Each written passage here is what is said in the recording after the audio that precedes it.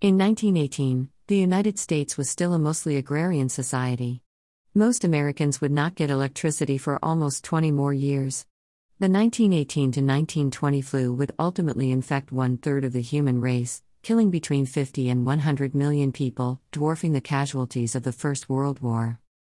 At that time, there was no United Nations, no worldwide medical system sharing supplies and information in real time.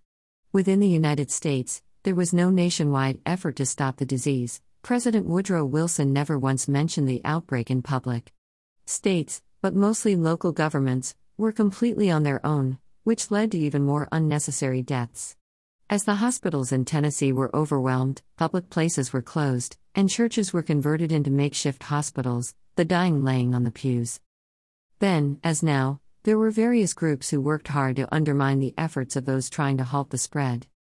Religious groups who stood against science and medicine, preaching that the body was a temple not to be violated, nothing that in the mouth can harm the body, etc.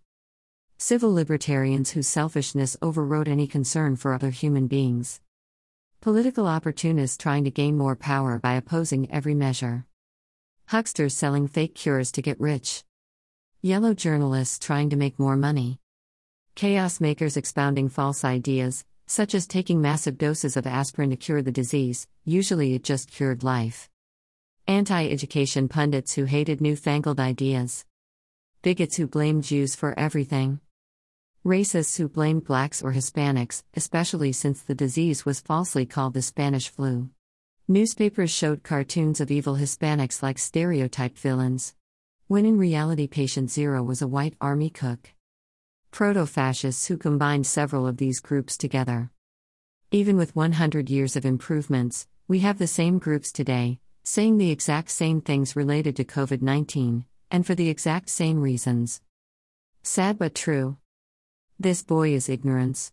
This girl is want.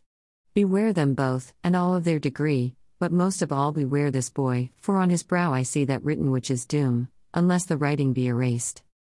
Charles Dickens, A Christmas Carol.